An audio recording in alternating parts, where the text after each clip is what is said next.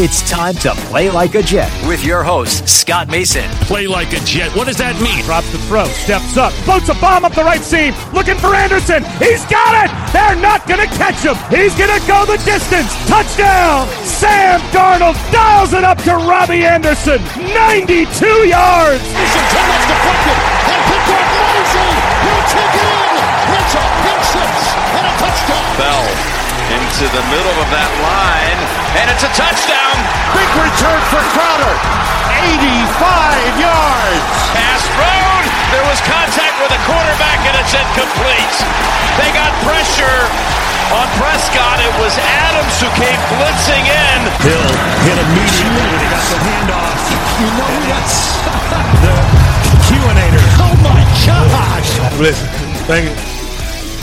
From the TOJ Digital Studios, this is Play Like a Jet. My name is Scott Mason. You can follow me on Twitter at PlayLikeAJet1. And we're going to do the mailbag, but we're going to do it a little bit differently this week. Normally, the very big deal, Chris Nimbley of JetsInsider.com would be here, but I thought it would be cool if for a change we got a different perspective. Somebody who's a professional football player for a decade, 3 seasons with the Jets, and of course he's known far and wide across the globe, not just here in the United States, not just in New York, all over. We're talking Europe. We're talking Africa. We're talking over New Zealand, Iceland, Greenland, everywhere. As a man who sacked Tom Brady, not just once, not just once, but twice in a single game, Jamal Westerman. What's going on, Jamal? Hey, Scott, man, that build-up, man. I think I'm going to have to learn how to say sack him twice in a different language then. I think, we're moving forward. Since I'm world-renowned, I didn't know that. I didn't know that until you just told me that. But Happy New Year's, brother. Happy New Year's with everything, and excited to get this going. Happy New Year, sir. How was your New Year, and how was your Christmas?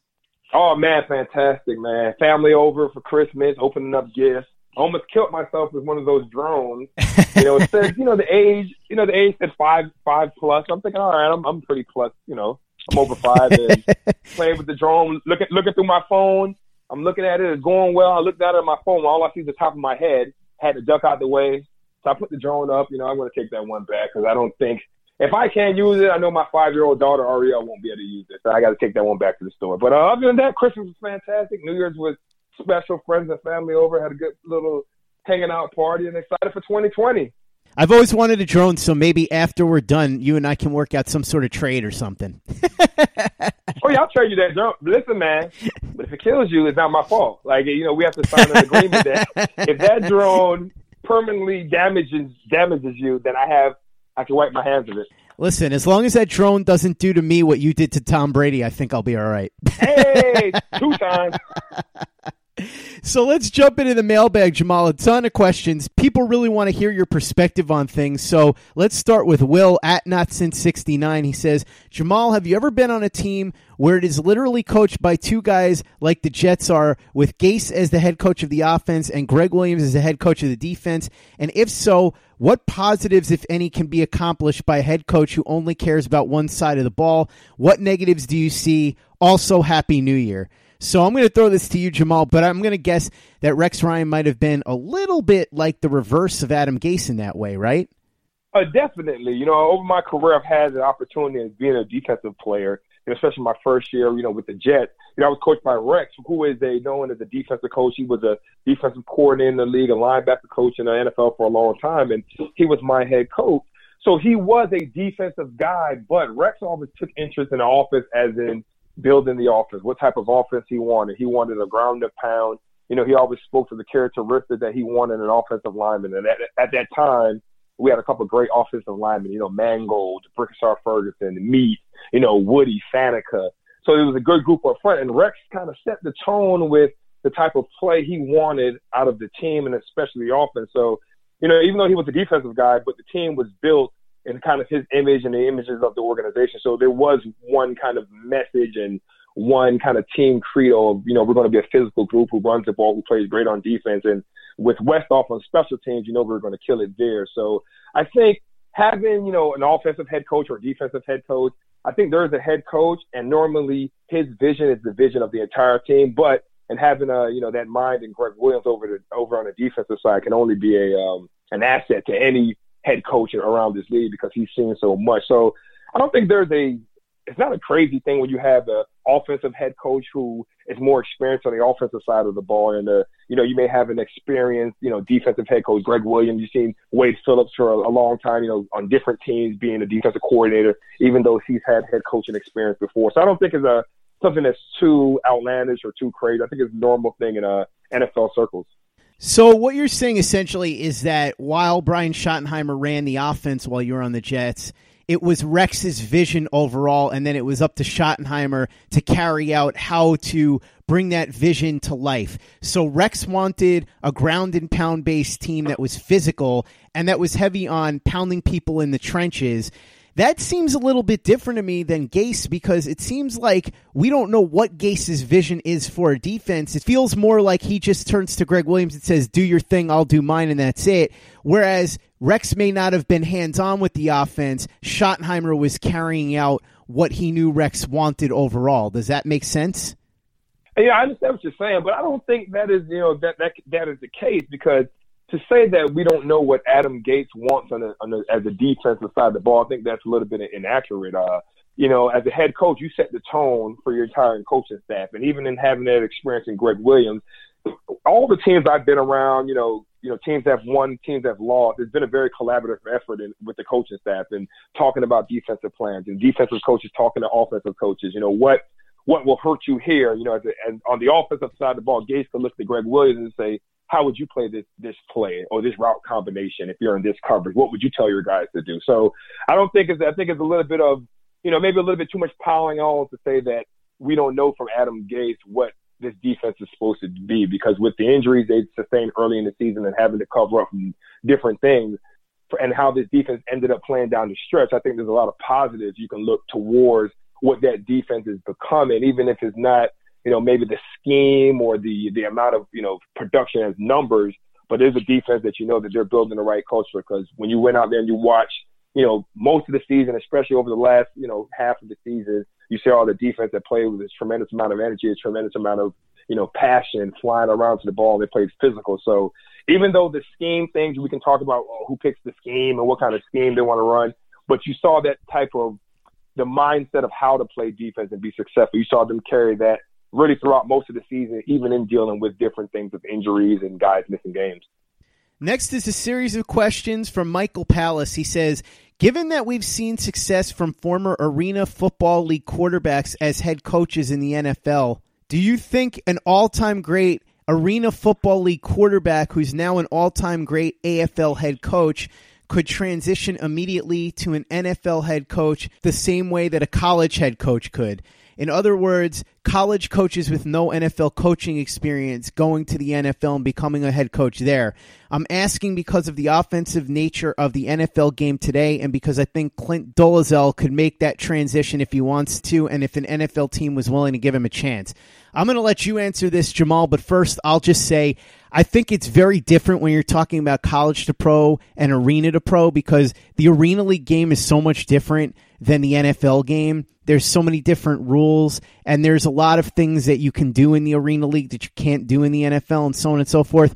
So I think it's a lot tougher to transition. Me personally, I think if you're talking about somebody like Clint Dolezal, you'd be more likely to see him come in first as, say, a quarterback's coach and then work his way up than to get a head coaching job right away, because I just think that the transition from the Arena League game to the pro game requires a lot more learning on the job than you can really do if you go straight from head coach in the AFL to head coach in the NFL.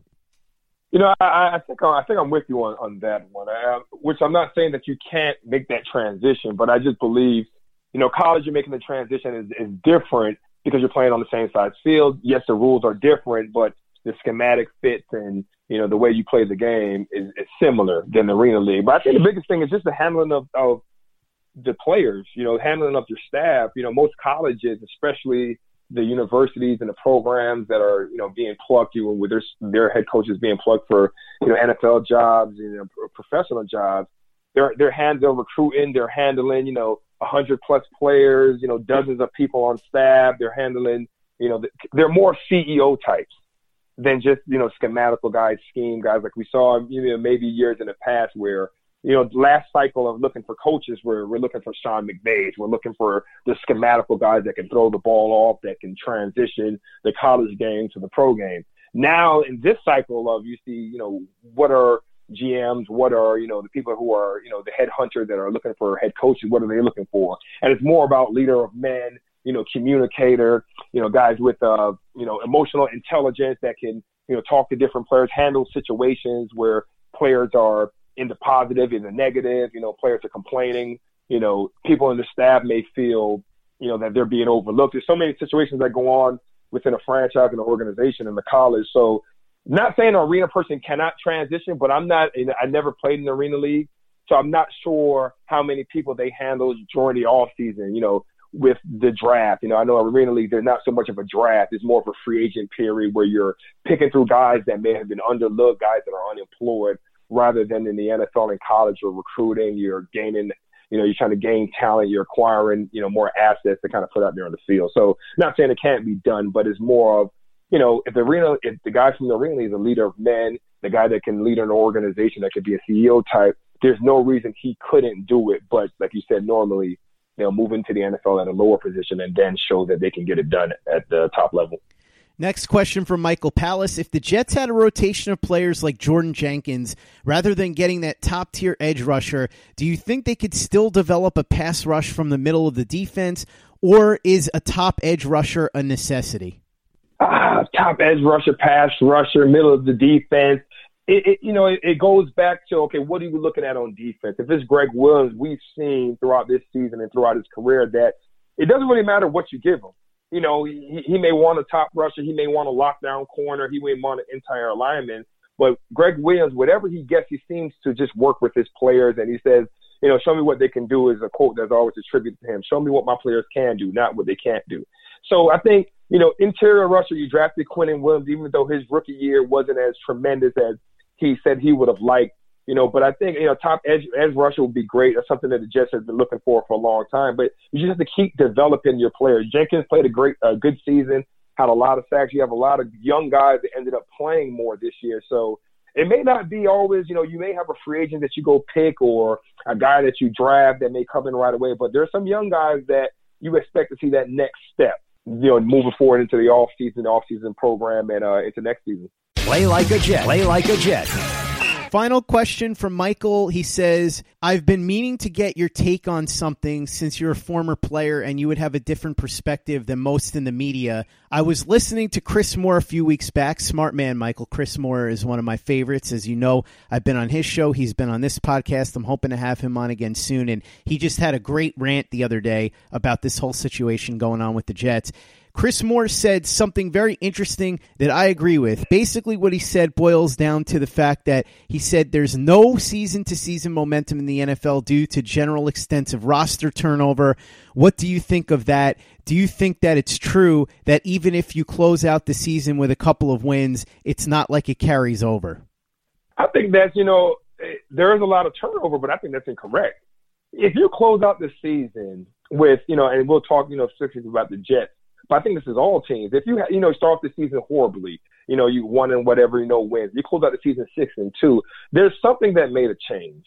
There's something in the locker room, something in the front office, something on the practice field where players, that they made a change, or they're focusing more, they're coming together more, they're developing better. It's not to say that just because you finish 6-2, next year you're going to start off great and you're going to the playoffs, you're making it to the Super Bowl. But I think you can speak a little bit of the culture of the players staying determined, the players stayed together and kind of working through the adverse moments in the season. As a player, I've been on teams where, we're 1-something going mid-year of the season, and guys are still playing hard. Guys still have hope and a belief that, we can play better. We can work it out. So I think it may not be in wins and losses, and you can't carry the stats over to next year. But I definitely can say that you can carry over, fighting through that adversity, playing together. Maybe have a young guy playing a lot. That momentum that he got, the positive games, looking like a Nate Shepard, Photocopy, a lot of these young guys that went out, Poole, a guy that went out, signed a smaller contract, went out and had a great year, looking for, probably big money in the offseason.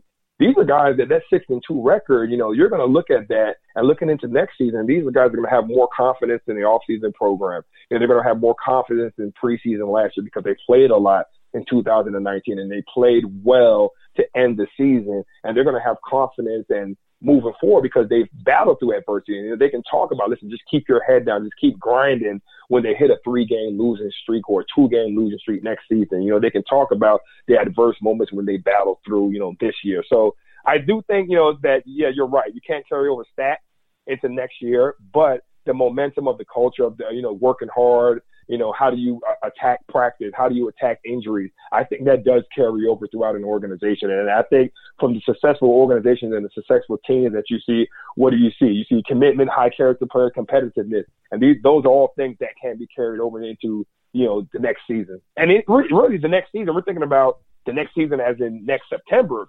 But for a lot of these players, the next season is OTAs, it's the off season. It's how am I going to train? Am I going to take this momentum? Am I going to train harder? Because you know what? I was a young guy. I got to play a lot, but they're not looking for me to play. So now I have to put it back out there that, I'm ready to show up. I'm ready to play, and I'm a better player than I was previously. I definitely think that player development is something that can be carried over because, as you said, there are guys like Fatukasi and Shepard. I don't necessarily think that a couple of wins over some really bad teams is going to be something that carries over the momentum. I think that's really more what Chris was talking about. And I think that to the Jets' point here, you go back and look at 2013, and that's a good example because the Jets were a team that finished the season strong. They were 8-8. And they beat a lot of bad teams by very close margins. And the following year, they ended up being 4-12. The big question now, Jamal, I think, is whether or not Joe Douglas is able to really bolster the talent level on the rest of this roster. If he can do that, then we'll see. But I think if not, this is definitely a team that's a regression candidate because of the fact that they had a very easy travel schedule. They had the easiest schedule in the NFL, and the bulk of their wins were against bad teams by very tight margins. Scott, I have a question. When you say bad teams, are the Jets, would you put the Jets as part of those bad teams? Sure. So they basically had wins over teams that they're similar to, that, the teams that if they're part of the bad teams. It's not that we're sitting here saying this is a great season for the Jets, but they've only beaten bad teams going into the playoffs. They're a team that had a lot of struggles earlier on. They had a lot of adversity, just like every team has. And they, and in those, adverse moments, they ended up beating teams that are in similar situations, playing younger quarterbacks, playing with injuries, maybe new head coaches, new staffs coming together. And those are the teams that, I think that's what you're supposed to be. You're supposed to be able to beat teams that you're in the same similar situation as in a professional league, and that's just competitiveness. So I can't. It's always hard for me to say, oh, they only beat bad teams. Look what the team was. I mean, it's not like they were, undefeated or they were 11 or something in the last couple of games. They beat some bad teams. They were one of the teams that you looked at that started off slow, that didn't perform well, that were kind of all over the place, and offensive protection, what the defense wanted to do, which quarterback was healthy enough to play, and they went on. And you have to give props for being able to win games in the NFL because the NFL we can point to the worst team in the NFL. Oh, this team was horrible, and this is one of the worst teams. And we've seen these teams, even last year, we've seen Miami beat Patriots late. We've seen teams go down that are on a Super Bowl run or going into the playoffs and lose a game late. So I think they just beat the teams they were supposed to. At the end of the year, they were supposed to beat those teams. Those are the teams in the same category as them that weren't going to go to the playoffs. And they were able to steal a couple of games, but they just kept playing. And that's the thing, more than the wins and losses when you're not in the playoffs. Did they compete every day? The offense didn't, and I think that's the big problem. They were 32nd in the league, and they looked terrible against a Buffalo Bills second-string team. They couldn't score any points against Cincinnati, who's the worst team in the league. They got beaten soundly by the Dolphins the first time, who had no wins at the time. I'm saying I think that you have to look at process over results, Jamal. That's really what this comes down to. Chris Nimbley talks about this a lot, but it's true. You have to look beyond just the raw numbers. And yeah, they finished 6-2, but it's kind of like what we saw with the Pittsburgh Steelers. They were 8-8, and everybody talked about, oh, I can't believe how they're winning games. Okay, they're beating teams that are bad, and they're beating them by small margins. What would happen anytime they played a good team? They lost. And so if they had gotten into the playoffs, they would have gotten destroyed. It reminds me a little bit of the year 2008, the year before you got to the Jets, when the Dolphins got into the playoffs with the most ridiculous point differential and turnover differential that you would ever imagine, and they got absolutely blown out in the first round because they were getting lucky for the bulk of the season. So what I'm saying is a lot of these wins aren't necessarily indicative of the team being any good. It's just a matter of circumstance and luck. And so if you count on that going into the following season, that's where I think that you have a problem. If you look at it and say, hey, 7-9, we're really building something, that's where the flaws are coming in your thinking. I think if you look at that and say, all right, I guess it wasn't that bad, but we've got a lot of holes to fix, let's go out and fix them, and then you go out and get players that fill the major holes that you have, that's a whole different story. I'm just saying that I don't think that people should look at this and go, oh, 7-9, that's pretty good with this roster. They're on the right track. I don't necessarily see it that way. Right.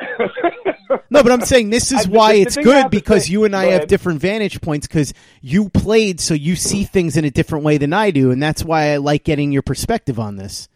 I think as you look, and it's been on players and teams that I've missed the playoffs. When you miss the playoffs, it doesn't matter how you ended the year. Nobody's sitting in the locker room saying, man, we ended 6-2 and it's so great, because we're all booking the trip back home and got the black, garbage bags, putting your helmets and getting jerseys signed and getting some new Jordans.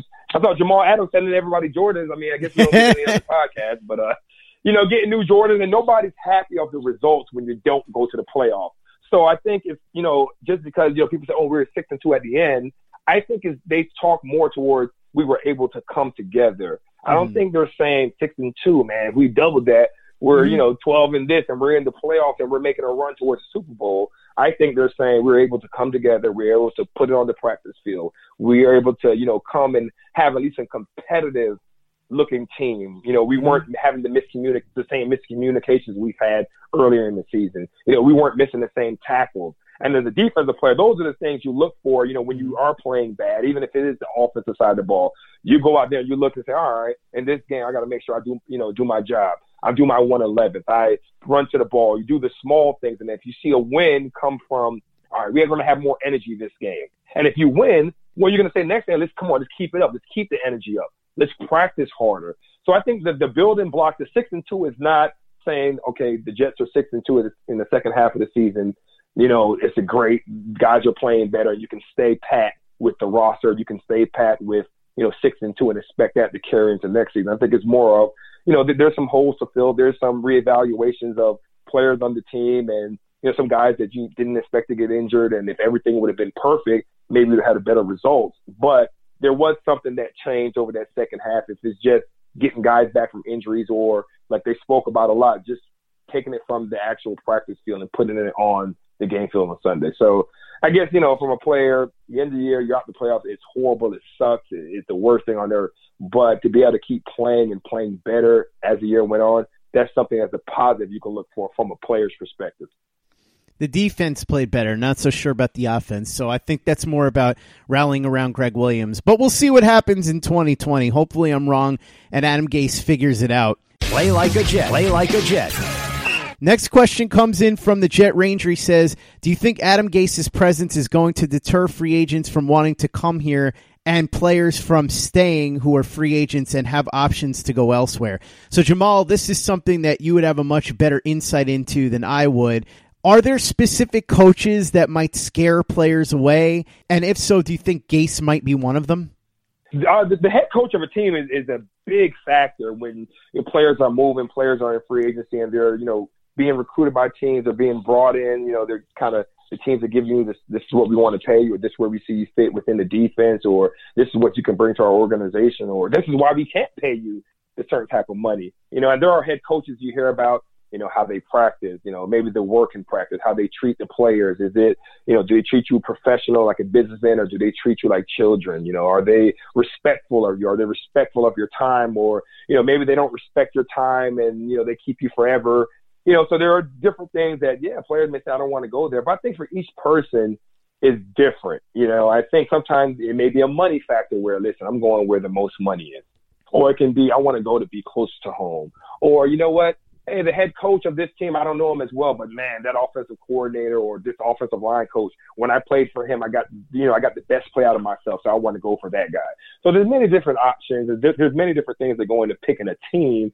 Adam Gase, I don't think it will deter because the only reason I say that is we have to be very careful of using what we see, in an interview or after a loss or after a tough season, and using that as how he's perceived inside of a locker room. I think tough year, tough season. If you were to pick apart a lot of coaches, a lot of, executives, their toughest year or tough season, some of the things may not look the greatest, but then you talk to the players on the field, you talk to the players in the locker room, you talk to some of the staff, some of the different people that work in the organization, and it's about what they're speaking about.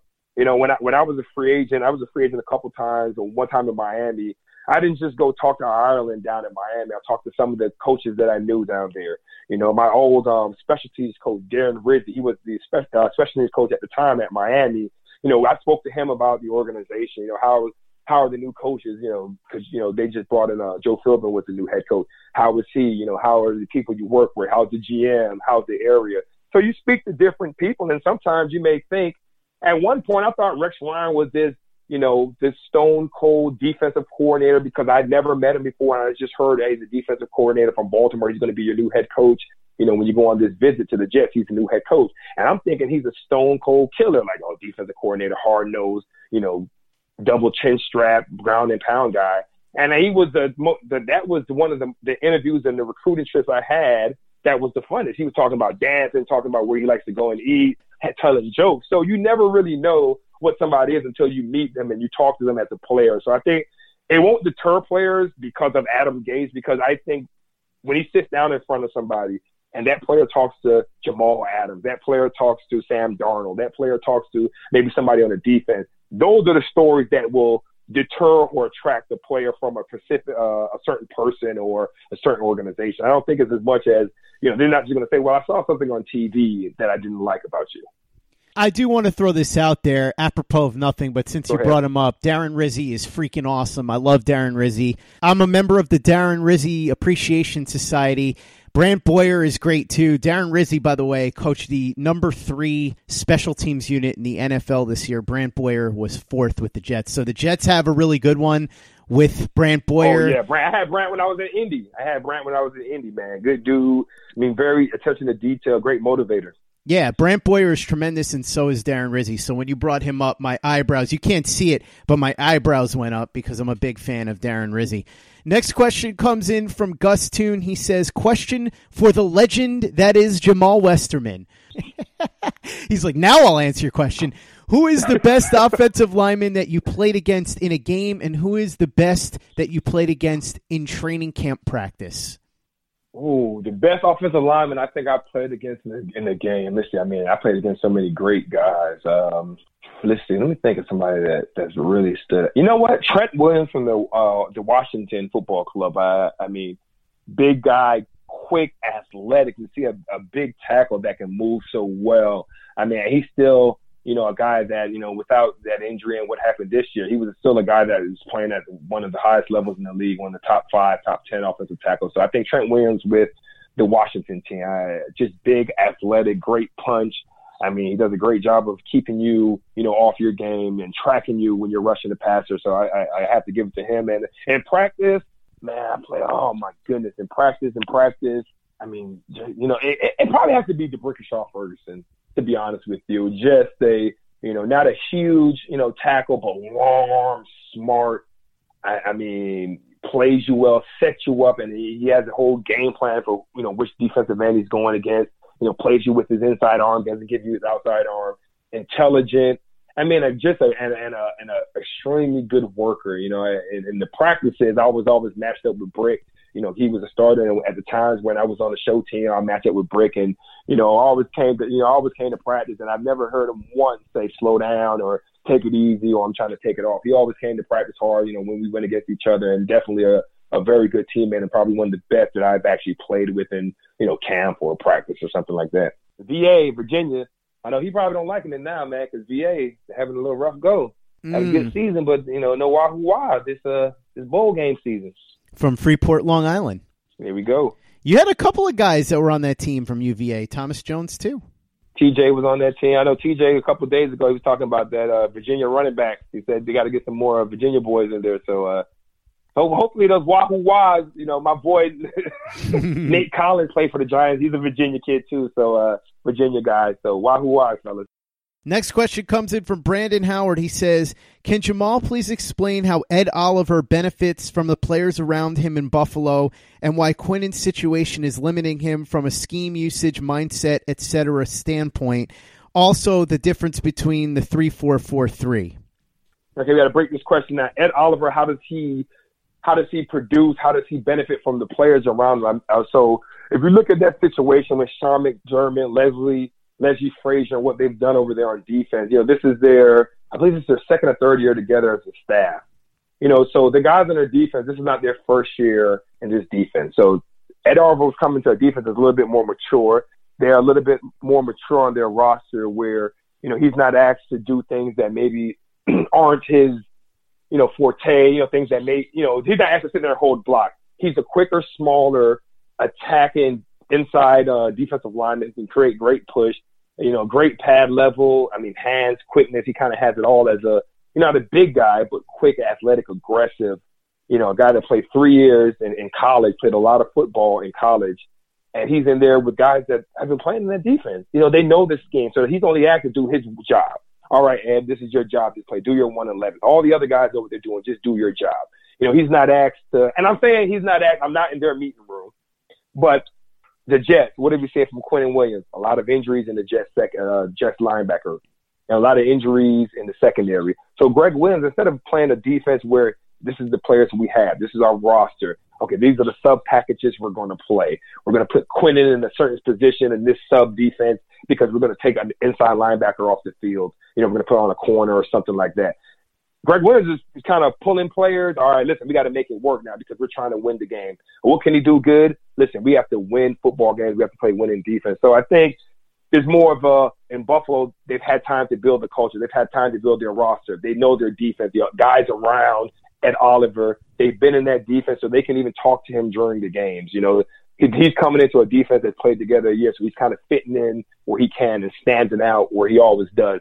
Quinnen in a different position where they're both young players. It's going to take a while for them to really hit their max, but Quinn is on a team that wasn't winning. This is the team's first year together. If you think about Gase as a new head coach, new defense, there's new terminology. Everybody has to learn the new terminology together. And they had a lot of injuries. Not saying that Quinnen, couldn't have had a better year or it's okay the year he had, because even, he said that he wanted to do more this year. He wanted to be more productive this year. And even Greg Williams has said, he's a very smart kid who, plays all four positions along the defensive line. He can play them all. He's learned them all. So it looks like he's playing a little bit slow, a little bit hesitant, and you can't really see that freakish athleticism, throughout the game. But I do believe as he matures more, as he gets stronger in his upper body, as he gets more twitchy, as he just develops as an NFL player, in his diet, keeping his, weight where it needs to be, keeping his nutrition right. As he develops more, he would get better. And that's just what I believe as interior defensive lineman from what I've seen, for him in college in his first year. I haven't seen anything that'll make me think, you know what, he's a guy that's not going to get any better. Because as the team gets better, as his role and as what he's supposed to do and the defense is defined, and as you get another offseason to learn and to become more of a professional, more of a student of the game, his play is going to improve. Next question comes in from Dan Acosta. He says, why does Jay Feely hate Sam Darnold and the Jets so much? Was Mrs. Feely the one who gave Sam Darnold mono? Also, why did Le'Veon Bell not get a single touch after the half until about 5 minutes left in the game? Was it just load management? Adam Gase's answer to that was, well, that's just football. I'm not really sure what that means, but let's go through this. First of all, I don't necessarily think that Jay Feely hates the Jets. I just think that he's very poorly prepared and ill-informed, and so his commentary is mostly an abomination. I heard his commentary in the Jets-Bills game. I hadn't heard the other one that he did because I was at the stadium for that one. This one was in Buffalo, so I was home, and he might be the worst color commentator I've ever heard in my life. All due respect to the guy, I thought he was a good kicker, but he was absolutely horrible. And then as far as Le'Veon Bell, I was curious about this, Jamal, what you thought. Not necessarily about his usage in this particular game, but overall, I just thought it was peculiar that Adam Gase didn't use him more as a receiver, because even if Le'Veon Bell was having trouble running behind that offensive line, there were other ways that you could deploy him, and it just felt like Gase didn't do enough of that. Am I crazy? I definitely wanted to see him more personally. I definitely wanted to see, Lev, get the ball more in the passing game and the running game, get him on the edge, just let him kind of go out and have a kind of a big game. Just selfishly, you always want to see players that that have high ability to play, that been good players in the league. You want to see them produce, which you did in NL. When Gabe said it's just football, it could be something that's just football. It could be something that we're calling plays, we're getting things done. We figure, we have these plays designed and it didn't get executed the way we wanted to, or we checked out of a run play that was signed up for him, and we had to check it out of it. Sam may have checked out of it, or he saw something different. So I don't think, you can look at it as, I know everybody wants to make it, he didn't want to give it to him because he doesn't like him. But sometimes really shit is just football, to be honest with you. Sometimes you look up and you're like, man, you after the game, you're like, I didn't realize that, we didn't run this defense, in the second half, or, why not?